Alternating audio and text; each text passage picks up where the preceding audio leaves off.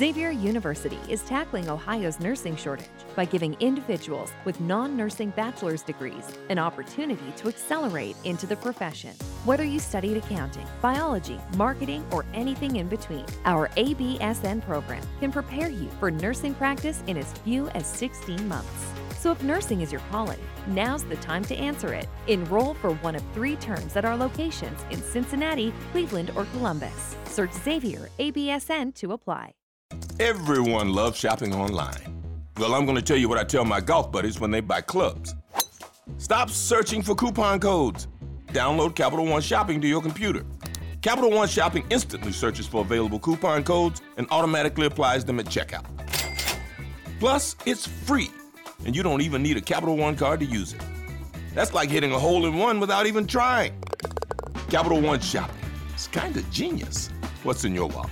Savings and available coupons vary. I'm going to talk to you this morning about the making of a modern-day Pharisee. So take your Bible, turn to Matthew 23. We're going to be just walking through different portions of Scripture, primarily in the Gospel of Matthew, the 23rd chapter.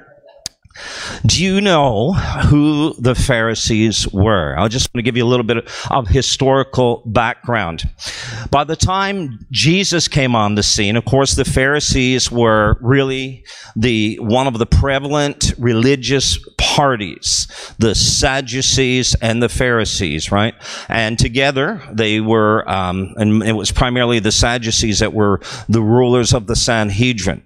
The Sadducees were more like the liberal in their theology. They were the aristocrats. They were the upper middle class kind of elite type of people. And the Pharisees, on the other hand, were more of the common people, the religious leaders, obviously, but they were more of a grassroots movement. They were more of like popular among the working class people. And in the days of Christ, we're told that there were about Flavius Josephus, the historian, who himself, by the way, was a Pharisee, actually stated there were about 6,000 Pharisees in the days of Christ. The word Pharisee means separate ones. Separate ones. So we go back to the history. Remember, in 586 BC, the city of Jerusalem was captured by Nebuchadnezzar and the Babylonians. After that period of time, what evolved was really the kind of the precursor to the synagogue. There's no more temple, so they begin to worship God in prayer groups, and the idea of the synagogue began to emerge from there. Now, what happened after that? There began someone by the name of Alexander the Great. You remember? Okay, so after the Babylonians, there was the party that ruled after that. The people that ruled after that, and then the Persians and the Medes, and then after that we have the Greeks under Alexander the Great. Now, when Alexander the Great introduced what's known as the Hellenistic period in Jewish history, he conquered Persia in 332 BC, and then he died 9 years later. And at that time, Judea was ruled by what's known as the Egyptian Hellenic Ptolemies until 198 BC, when the Syrian Hellenic Seleucid Empire under Antiochus III seized control. Now, fast forward to 167 BC, there's a king, a Seleucid king by the name of Antiochus Epiphanes, or Antiochus IV. How many love history? All right. And I'm sorry if I'm boring you here, but it really is important. And so what ends up happening is this particular king, he entered the temple, and he offered what was called the abomination of desolation, and he stripped the temple, the Jewish temple, of its money, its ceremonial objects, and then he imposed a program of forced Hellenization, actually requiring the Jews to abandon their laws and customs. And what happened, this precipitated what was known as the Maccabean Revolt. Have you heard about that? The Maccabean Revolt. Now, the Maccabean Revolt, remember, this has been between the Old and the New Testament. There's 400 years of silence where we don't have any, scriptures that were actually written. So during that time, the Jewish people rose up under the Maccabees, and they actually fought against them, and they recaptured the temple. And we know that was the occasion when, they lit the menorah, and they said they didn't have enough olive oil, but it ended up just supernaturally being sustained. And so it's an amazing time in history. Now, in the midst of all of that, what happens is there is a group of leaders or people, a party that emerged called the Pharisees, out of the scribes and the sages. And as I said, their name comes from the Hebrew word parush, which means one who is separated. It may refer to their separation from the Gentiles, because of the source of impurity, the Hellenization, the idolatry, and all that was going on, and also from the irreligious Jews. So these were fundamentalists. These were men who really valued holiness. They valued the law of Moses, and also the oral teachings and traditions that were passed on. Now, think about it. Really, in a sense, these guys were responsible for a move of God. So think about it this way. It's like, historically, we have seen this. Do you think Jesus came to establish denominations, thousands of denominations? I don't think so. But unfortunately, it is what it is. They say in America there's over 400 different kinds of Baptists. Yeah. So we can't imagine this, but what ends up happening in the beginning of all of these movements, there's a sense, typically, where people are wanting what is good. They want holiness, they want righteousness, they want purity to the Word of God. And so there's a revolt, that kind of, and a reformation that occurs that is in protest to liberal theology, to worldliness, maybe to, denying the gifts of the Spirit. And then eventually what ends up happening is these same denominations that started out in protest, we call them Protestants. We have the holiness movement, and we have, before that, the Anabaptists and the holiness movements, and then the Pentecostals, and then the Charismatics, and then the Neo-Pentecostals, and the Third Wavers, and on. And we see this throughout history, and often the motive was always pure. Let's return to our biblical moorings. Let's return to a move of God. Let's go back and recapture the truth of the Scripture. We believe that God wants to pour out His Spirit once again today, but because of formalization and liturgy and all of these different things that have quenched the Holy Spirit, and the move of God that He wants to do has to move beyond what has happened. Like Jesus said that you value the Word of God, to the Pharisees, more. You value your traditions more than the Word of God. Your traditions are more important than the Word of God. So we see the Pharisees were, in a sense, can I just put it this way, a revival movement. They were, in a sense, a revival movement. Let's move away from all this worldliness and idolatry and this compromise in our religious system and so on, and let's capture the truth of the Word of God. That's a good thing, isn't it? But what ends up happening by the days of Jesus? Wow, these guys, these purists, these fundamentalists, even though they were a grassroots movement, they became very legalistic. And they esteemed their tradition on par with the Scripture. What ends up happening is they not only preached a false gospel of works, because they did introduce many, many traditions and so on, but they also came to a place where their hearts had become corrupt. Their hearts had become corrupt. Wow. And they were full of selfishness. They were full of greed. The things that they did unto men and not really unto God. Jesus speaks so clearly in Matthew 23. You know, he rebukes them. The strongest words he ever spoke to any people, any group, was to the Pharisees. Interestingly, not the Sadducees, the liberal theologians, but the Pharisees. And he said, you know, you guys have this outward facade. You look so good. You put on a good show. You seem to impress others, but God sees your heart. He knows what's really going on in your heart. You know, you do all of these things, but yet deep down within, what about your heart? The same ones ended up murdering the author of life. Wow. While quoting the scripture, they murdered the author of life. How do we know? Today, perhaps some of us have subtly become, or on the road at least, or in the making of becoming modern day Pharisees. I want to look this morning at 3 symptoms of a modern day Pharisee, looking at the Pharisees in the gospel of Jesus Christ. First of all, Pharisees know what to say, but they do not do what they say. They know the right words, they know what to say, but they don't practice what they preach, in other words. If we look at Jesus' words in Matthew 23, 1 through 3, Jesus speaks to the crowd and says, the teachers of religious law and the Pharisees are the official interpreters of the law of Moses.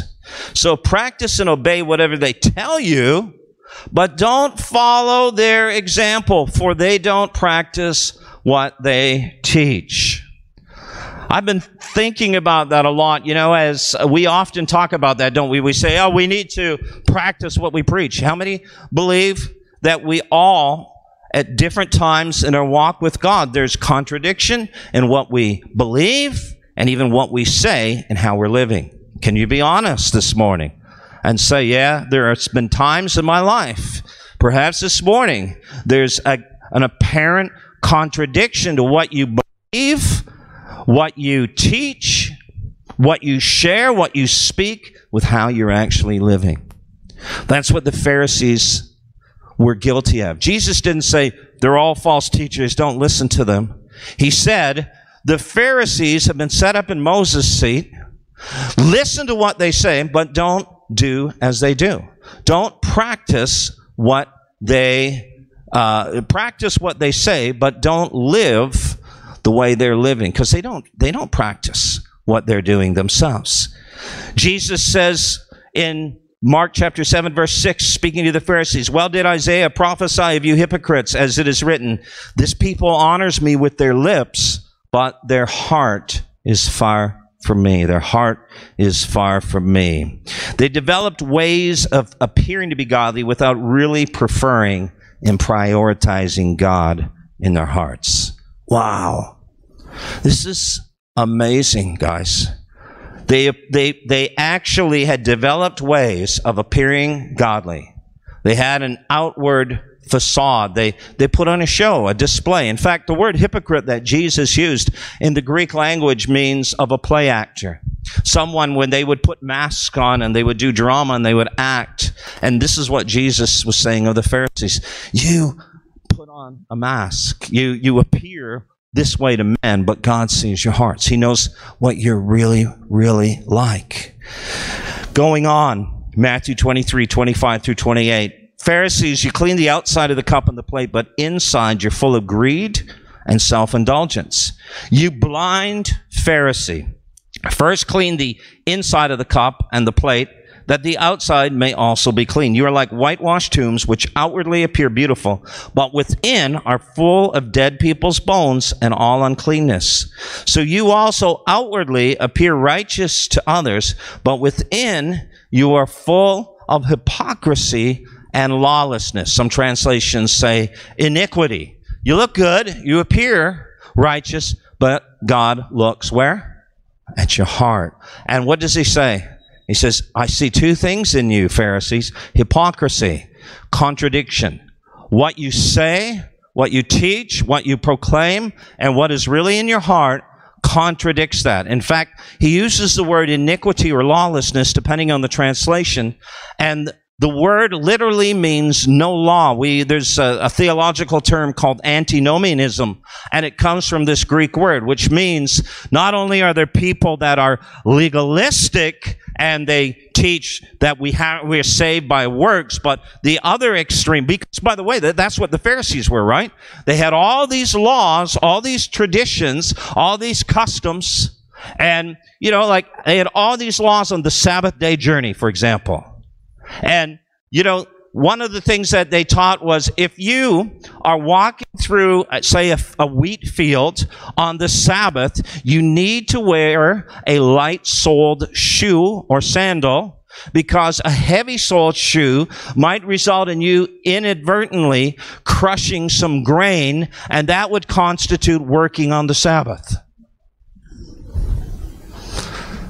So the Pharisees were masters at making sure that people conform to the outward, but in their heart, the Bible says that they were full of dead men's bones, and which means they were lawless.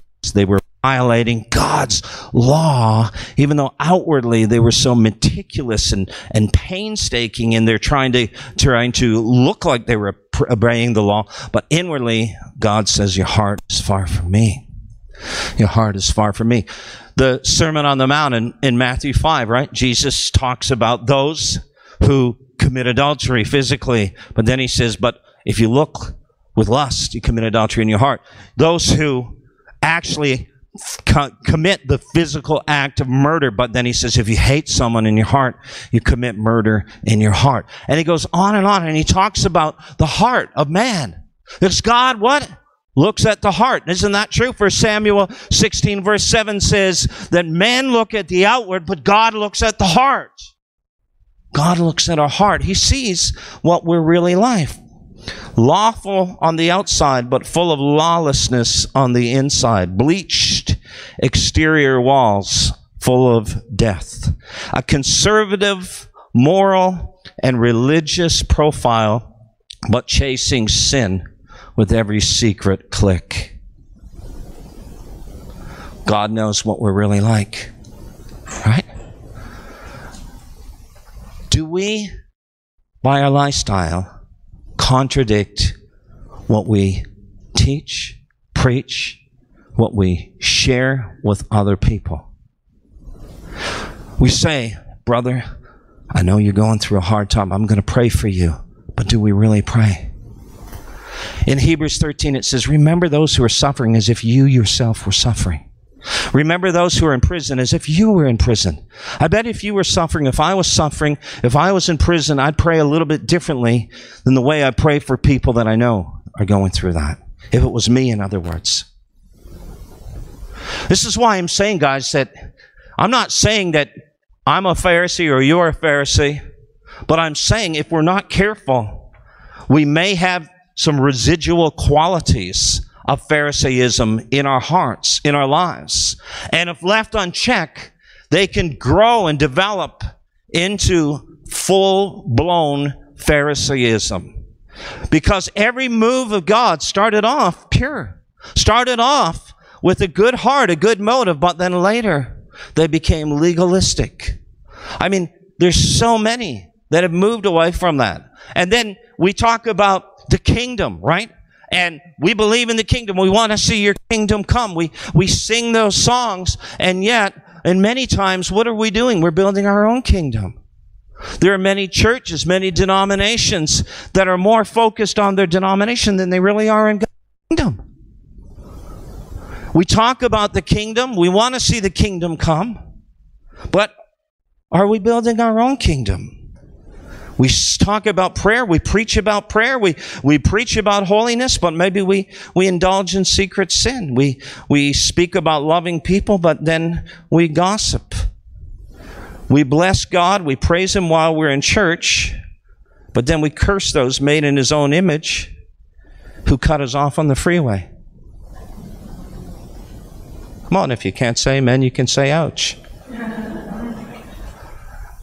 You see, We talk to others about their need for personal relationship with Jesus, but are we really intimate with Him? Some pastors, the only time they pray is before they preach. There are many pastors who the only time they read the Word is when they're preparing a sermon. We have to be in a place where we're really being honest about a relationship. We're in danger of developing ways to appear godly without really preferring and prioritizing God in our hearts. I know we're all sinners. I get that. I recognize there's dissonance between what we speak and how we live. There's always going to be that this side of eternity, right? Because we're going to always struggle. I'm not talking about that. I'm talking about consistent contradiction. When things are really not inwardly who we say we are outwardly. And I want to tell you this morning that it's so easy to get there if we're not careful. I've been there many times in my life. I've been there where I talk to people about praying and then I'm not praying the way I should. You know, we talk about love, but inwardly we're angry at someone. We're upset. We're harboring a grudge or bitterness. You see, the Pharisees were happy to point out sin in others. Isn't that true? We can counsel people. We try to advise people at times, and we should do that. But then what happens is there's things in our own life. And Jesus said, take the speck of the board out of your own eye before you can take the speck out of someone else's eye.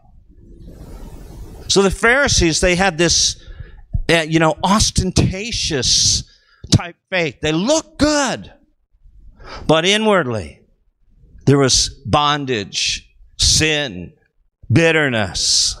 The Bible says hypocrisy and iniquity. We talk about how people, you can be free in Jesus, right? You can be free. He can break every chain, but then we're bound in chains. Wow. God wants to help us be real.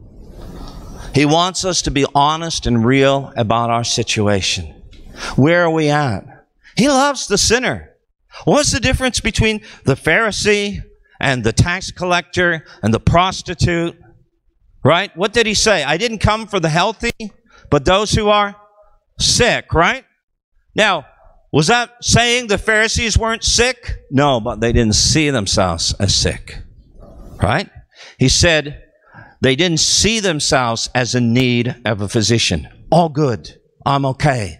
Rather than being humble and coming before God. Jesus told a shocking parable one time. He said there were two men that went up into the temple to pray. There was a Pharisee. And then there was this terrible tax collector. The Pharisee lifted up his voice. In the Greek it says he prayed to himself. In other words, his prayer wasn't even heard by God. It was a prayer that really didn't even leave the earthly realm or the soulish realm. He prayed to himself and he said, God, I thank you that I'm not like this sinful tax collector here. I'm a righteous man. I go to church regularly. I serve. I give. I tithe. I do all these things. But the tax collector, he wouldn't even lift up his head. But he beat his breast and he said, God, have mercy on me, a sinner. Jesus looked at the crowd and he said, so who do you think was a righteous person? In that day, most people would have said, that's a no-brainer. The Pharisees. That's a tax collector. They're evil. They're wicked. They steal from us. They do all these terrible things. And Jesus shocked them by saying, the tax collector went away justified, forgiven. And because he humbled himself. And the more I walk with God, the more I realize that I have a bit of Pharisee in me. And I want to purge that out. I want to get that out. I recognize I'm not any better than anyone else. I'll give verbal assent to that. But then I look at others and I think, man, they are messed up. Especially if they call themselves Christians and then their lifestyle is so contradictory. And I realize that obviously Jesus rebuked the Pharisees, but there's a place of even self-righteousness that can creep into our hearts if we're not careful. Wow. Secondly, the Pharisees practice their faith to be seen by others. They valued platforms, positions, and pulpits. Jesus said they did all their deeds to be seen by others. Matthew 23:5. The Pharisees prayed to be seen by others. Matthew 6:5. They served the poor to receive the accolades from men. They even obeyed the scriptures to be seen by others. Matthew 6. And Jesus said that they had received what they really wanted. They had received the fullness of their reward, which is what? Recognition and esteem from others in this life. But there would be nothing for them in eternity. Wow. Those are strong words. Jesus speaks. Matthew 6:1, beware of practicing your righteousness before other people in order to be seen by them. For then you'll have no reward from your Father who's in heaven. Don't let your left hand know what your right hand is doing. You don't have to post it on Facebook. You don't have to tell everybody how God used you this week. Keep it humble. The Bible says, don't praise yourself. Let another man praise you. What does that mean? Don't toot your own horn. Let somebody toot your horn. Let others. See, Jesus said, go and tell no man. You don't have to say, he didn't have to say, hey guys, please call for the editor of the Jerusalem Post and tell him he needs to publish this story. Blind Bartimaeus, healed. Jesus was humble. And I'm saying that if we can learn humility, if we can learn how to really hide behind the cross and really give God all the glory, we don't have to tell people how God's using us. We don't have to talk about it. I mean, I recognize we can share testimonies, and I know there's a fine line between sharing a testimony to build others up, but we have to go, it all goes back to our heart, doesn't it? What is our motive? What is our ambition? The more I follow Jesus, the more I walk with him, the more I realize he challenges me on the motives of my heart and the things that I do, that I don't do it to be seen by men. I don't do it to be recognized by others. That my motive is to do what is right, to love people, to love God, and I don't need to do it to be seen by men. I don't need a position. I don't need a pulpit. I don't need a platform. I don't need to be in ministry. I don't need to be in any position. I honestly believe I can say that in my heart. In fact, to be very honest, I don't like it. And Paul said, woe unto me if I cannot preach the gospel. If you are wanting the position after, I'll tell you, in the beginning it might seem attractive, but after you do it for a while, there's nothing attractive about it. Yes, there's a reward in seeing people's lives change. Praise God for that. But the hardship, the difficulty, the misunderstanding, the accusations, even the things that happen, you come to a point where you're just like, I really don't need this. But then God says, what are you going to do? Right? What are you going to do? And then when God begins to deal with your heart and he begins to deal with your motives and he begins to challenge you about things and he begins to expose things because he's wanting us to walk in freedom and acknowledge those areas in our life that need healed. And then we can get offended, and then what do? We create ways to try to dodge what God's trying to deal with in our lives. And we move into a place of deflection rather than accepting what God is trying to do. And God loves us so much that he's going to speak the truth to us in our secret place as we are walking before the Lord and we're really desiring to know the truth, Holy Spirit's going to speak to us. He's going to convict us. He's going to show us those things that are honoring. And we just need to own it. We just need to say, that's right, Lord. Yeah, I'm that person, right? So James, John, Peter, 12 disciples. Jesus had been speaking about how they needed to eat his flesh and drink his blood, and the multitudes, great multitudes had been following him, but at that point it says that many of them became offended and they turned away from Jesus. They said, this is a harsh saying, is what the Greek says. Who can do it? Who can accept it? Who can do it? And then Jesus turns and he looks at the 12 and he says, what about you guys? Do you want to go? Peter said, where are we going to go? You alone have the words of eternal life. Where are we going to go? Where are we going to turn? Yeah, it might be difficult at times, and it might be, there might be things offending us and in our lives and our heart, and God is working in us, but we get to the point where we just say, well, where am I going to go? Where am I going to turn? Only you have the words of eternal life, Lord. So there's no other recourse. I got to finish my race. I'm going to stick it out. I'm going to endure to the end. God, I don't need recognition. I just need to do this for you. I love the words of the Apostle Paul, and he wrote it from a prison cell. And he said in Timothy, he said, therefore I endure all things for the sake of the elect, that they may be saved. What was he saying? Here I am in prison, being beaten, flogged, I'm in chains, I'm not eating, it's cold, it's damp, I'm isolated. All of these things are happening.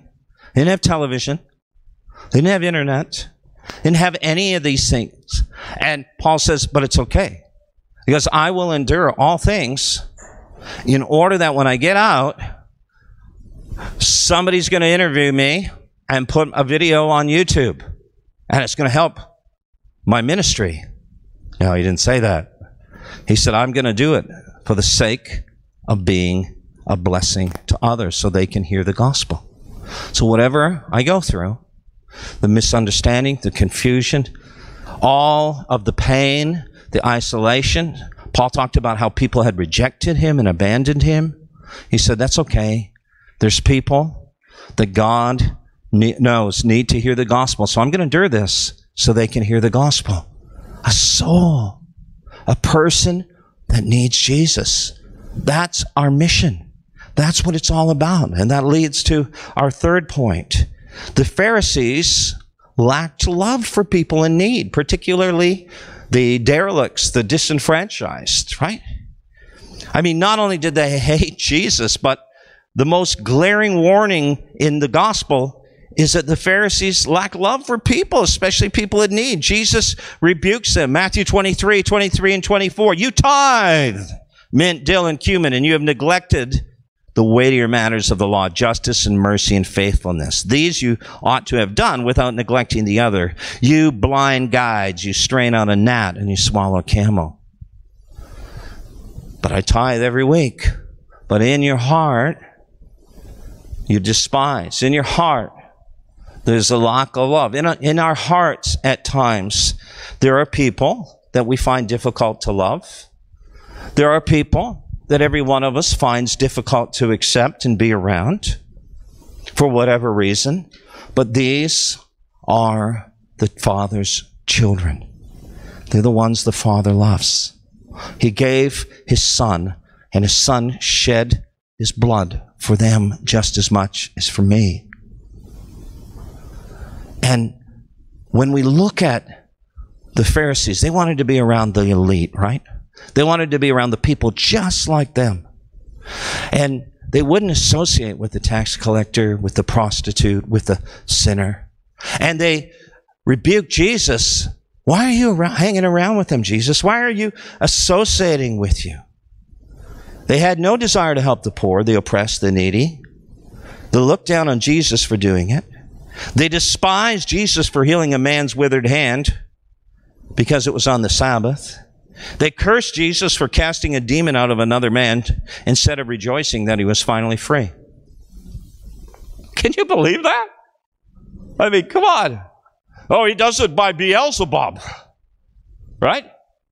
No kidding. There was a time when someone I know was preaching in a church, pastoring a church, and this pastor was trying to change the culture in the church regarding worship, and he was introducing, how many know there was a time when there was a big transition going on from traditional worship, hymns and so on, and then modern worship. So this is in the time of transitioning into modern worship, and this church was kind of behind the times, and so he was introducing some modern worship, and the church was still doing both, and people rose up in the church against him and said, and tried to kick him out, and wrote a letter to everybody and so on, trying to kick him out of the church, and said that what he's trying to do, and the reason why he's trying to change the worship, moving away from hymns and traditional music into modern worship, is because there's an anointing on this traditional worship, on these hymns, and the demons in the pastor couldn't handle the anointing. Gotta love it, right? Phariseeism 101. Wow, really? But praise God, I go to church every week.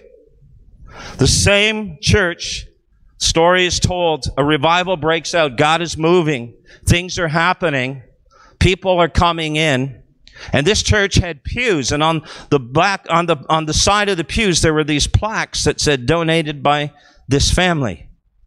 And of course, there's these same people that were causing all this problem. They always sat in that row because that was their pew. It had their plaque on it and their family member. And what ended up happening is all these new people came in, sinners. They were getting saved. There was a move of God. And people came in one night before they arrived there and sat in that pew. And this one woman walked up to them and actually said, "Excuse me, but you can't sit there. That's our pew." And the people, it was their first time in the church, they got up and walked out of the church, and I understand they never came back. Pharisaism. Well, that's really going to win somebody to Jesus, right? That's going to really make them feel welcome. Wow. You tithe mint, dill, and cumin, but you neglect the weightier matters. Justice, mercy, faithfulness. Wow. Pharisees find every way to leverage the law to walk the long way around the half-dead man lying in the middle of the road right in front of them. What am I talking about? The Good Samaritan. Why did Jesus tell the story of the Good Samaritan? If you read it in its context in Luke chapter 10, someone came to Jesus, a teacher of the law, and he said, "Teacher, answer me. What must I do to inherit eternal life?" Jesus said, "You shall love the Lord your God with all your heart, mind, soul, and strength. And you shall love your neighbor as yourself." And then Luke comments, wanting to justify himself, he said, "Lord, who then is my neighbor?" Jesus told the story of the Good Samaritan to answer and address that question. It would be kind of like this today. There was a bishop, and the bishop was going down the road, and he saw this family. Their car had broken down. They were poor. They lived in their car. They didn't have any food. They had no way to fix their car, but he was in a hurry to get to his council meeting, and so he just passed them by. Next, a pastor drove by. But the pastor was on his way to church, and he didn't have time to help them, so he continued on. But next, the president of the atheist club drove by. And he saw what was going on, and he stopped, and he paid for the car to be referred, to be fixed. And then he asked them how they were going in terms of food, and found out that things weren't going well. So he bought them a meal, and then realized they were homeless and they had nowhere to stay. So he put them and provided accommodation for them for 2 months. And then he was able to refer them to some business people that he knew so that they were able to get jobs and get established and put back on their feet again. When Jesus told that parable, the effect, the impact was just as strong as what I just shared right now. It was a Samaritan. The Jews hated Samaritans. those atheists. You know, 1 Corinthians 13, we call it the love chapter, don't we? We quote it at weddings. We use it in marriage counseling. We even talk about how God wants love in His church among His people. And we know Jesus said, this will be, by this all men will know you're my disciples, by your love for one another. But when we read 1 Corinthians 13, and I do just want to read the first 7 verses for a moment. It's so powerful. If I could speak all the languages of earth and of angels, but didn't have love for others, I'd only be a noisy gong or a clanging cymbal. If I had the gift of prophecy and I understand all of God's secret plans and possessed all knowledge, and if I had such faith that I could move mountains, but didn't love others, I would be nothing. If I gave everything I had to the poor and even sacrificed my body, I could boast about it, but if I didn't love others, I would have gained nothing. Love is patient and kind. Love is not jealous or boastful. It's not proud. It's not rude. It doesn't demand its own way. It's not irritable, and it keeps no record of being wronged. It does not rejoice about injustice, but rejoices whenever the truth wins out. Love never gives up, never loses faith, is always hopeful, endures through every circumstance. And the last verse says, these 3 things will last forever: faith, hope, and love, and the greatest of these is love. Wow. But do you realize the context of what was going on here?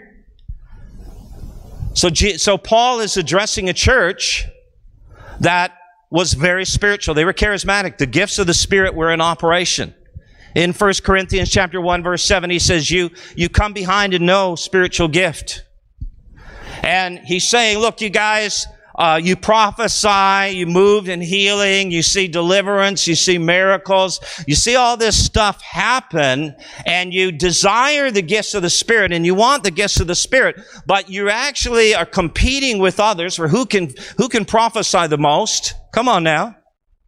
And you're competing with others to be recognized as the most spiritual, and you've got all this stuff going on, and you're functioning and flowing in the gifts of the Spirit, but there's division, there's discord, there's a lack of love, and there's problems. And what does he say? There's false teaching, there's immorality. So what does he do? He talks to them in the 12th chapter of 1 Corinthians about the gifts. He articulates those, he enumerates those gifts, and he talks about the manifestations of the Spirit, and then he ends up shifting in chapter 13 and saying, okay, those gifts are legit, they're for today, but let me show you a more excellent way. Let me show you a more excellent way. You can flow and function in all the gifts, but if you don't have love, it's all in vain.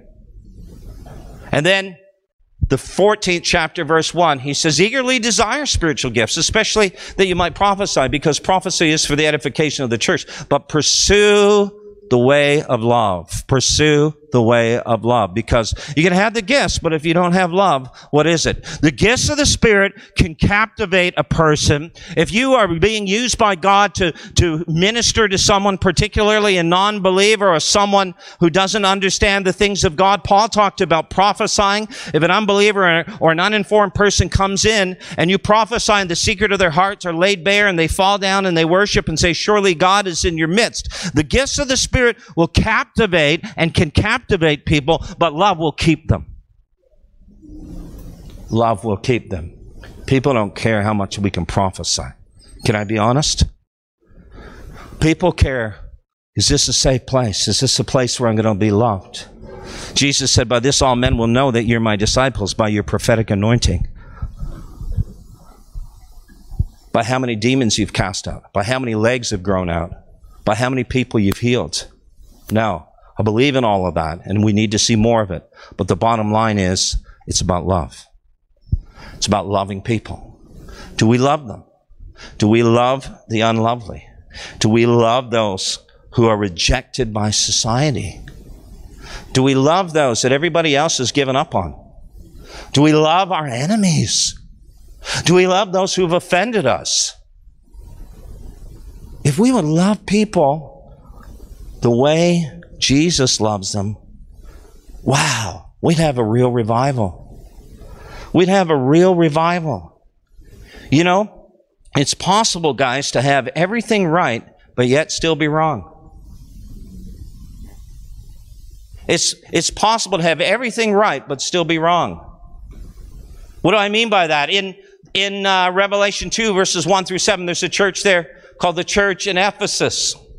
And Jesus speaks to them. You know, this church was forged in the crucible of a white-hot spiritual revival that dramatically impacted their city.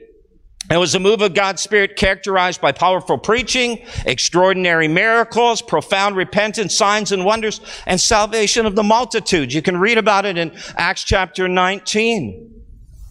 God worked unusual miracles by the hands of Paul. Even handkerchiefs or aprons were brought from his body to the sick. Diseases left them. Evil spirits went out of them. This became known to all Jews and Greeks dwelling in Ephesus, and fear fell on them all, and the name of the Lord Jesus was magnified. And then it talks about how they brought all their occult paraphernalia and they burned it in the fire. You remember the story. What an amazing move of God. This church, this was birthed in a real revival.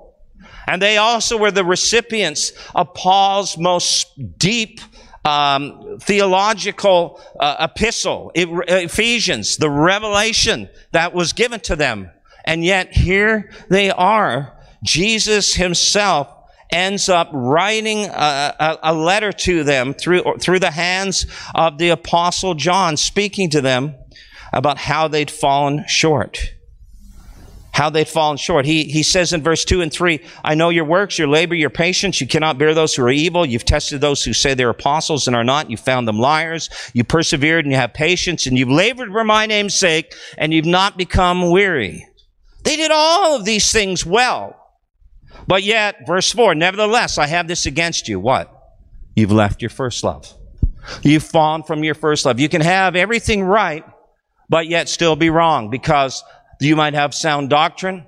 You might have people that work hard. You might have people that are conforming to an outward form of godliness and even separating themselves from the world like the Pharisees did, but deep down in your heart, if you don't have love, we just go through the motions. We go through the mechanics of our worship with God, of our love for other people, right? It says, is he talking about love for God or love for others? I believe it's both. 1 John chapter 5 verse 1 says this, everyone who believes that Jesus is the Christ is born of God. Hallelujah. You believe that this morning? Now, don't you wish he would have just stopped right there? Whoever believes Jesus is the Christ is born of God. Okay, but then what about the next part? And everyone who loves him who begot also loves who is begotten of him. In other words, if you love daddy, you're going to love his kids. That's what he's saying. If you love daddy, you got to love his kids. And if you don't, he continues. He's very strong. 1 John 4, 20 and 21. Whoever claims to love God yet hates a brother or sister is a liar. For whoever does not love their brother and sister whom they have seen cannot love God whom they have not seen. And he has given us this command. Anyone who loves God must also love their brother and sister. When your passion for God cools off, your compassion for others will also wane. Wow. Look at this. 1 John 3, 14 through 18. If we love our brothers and sisters who are believers, it proves that we have passed from death to life. Whoa. Whoa. If we love people, that is the proof of authentic Christianity. Switch to Spectrum Mobile and get unlimited data for only $29.99 per month each when you get 2 or more lines. You could save hundreds on your mobile bill.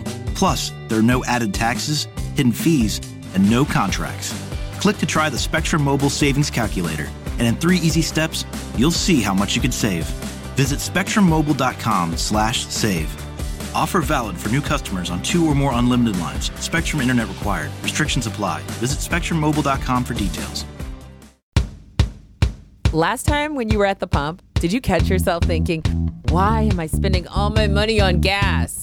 Drive less, save more. Ride Coda. The new transit app makes riding Coda as easy as tap, tap, go. Plus, we'll help you get started with a $4.50 account credit when you download the transit app and set up your Coda account. What are you waiting for? Download the transit app today. Learn more at coda.com/transit app.